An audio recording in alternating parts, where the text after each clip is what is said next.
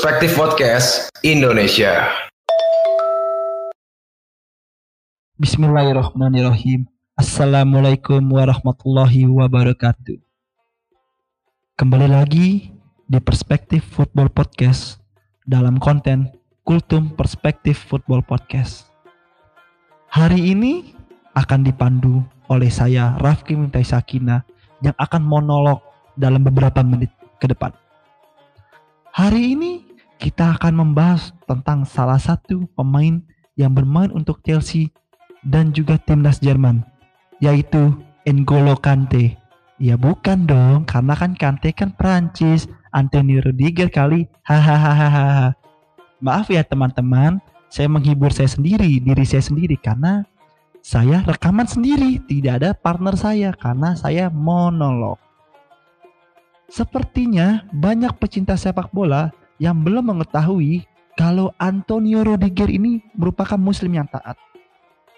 Karena Antonio Rudiger ini memposting dirinya di Instagram pribadinya kalau dia sedang melakukan umroh.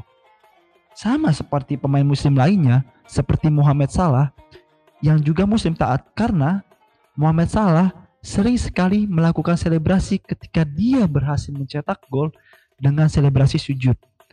Dan itu artinya dia merepresentasikan rasa bersyukurnya kepada Allah Subhanahu wa taala.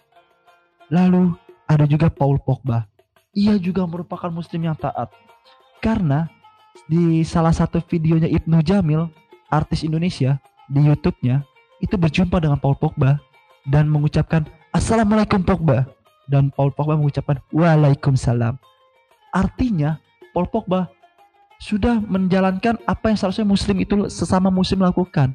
Karena ketika sesama muslim itu mengucapkan salam, itu wajib hukumnya untuk melakukan salam balik. Dan juga beberapa pemain muslim lainnya. Masya Allah. Rudiger lahir di kota Berlin pada tanggal 3 Maret 1993. Yang artinya umurnya dia sekarang ini hitung saja sendiri ya. Ia mengawali karirnya sebagai pemain sepak bola di Stuttgart 2, yang itu adalah akademinya Stuttgart pada tahun 2011. Dapat dikatakan Rudiger ini memiliki karir yang cukup pesat. Karena pada tahun 2012, 1 tahun ketika dia masuk Stuttgart 2, ia dipromosikan ke tim utama VfB Stuttgart. Sebuah prestasi yang luar biasa untuk anak muda pada saat itu. Penampilan Rudiger muda ternyata cukup banyak menarik perhatian tim Eropa. Pada akhirnya, pada tahun 2015, ia pun memutuskan untuk hijrah ke tim ibu kota Italia, yaitu AS Roma, dengan status pinjaman selama 1 musim. Ternyata, peminjaman tersebut dapat dikatakan berhasil oleh banyak pihak, dan juga pada akhirnya AS Roma pun mempermanenkan dan juga membeli Rudiger sebagai pemain resmi AS Roma pada tahun 2016 dan tahun 2017. Selama bermain di AS Roma, Rudiger berhasil merebut tim inti dan menorehkan 56 penampilan selama 2 musim bermain di tim yang berjuluk I Giallorossi. Karena kalau I Giallorossi itu adalah julukannya Lazio. Iya. Selama di AS Roma, ia juga bermain bersama teman muslimnya, yaitu Mohamed Salah.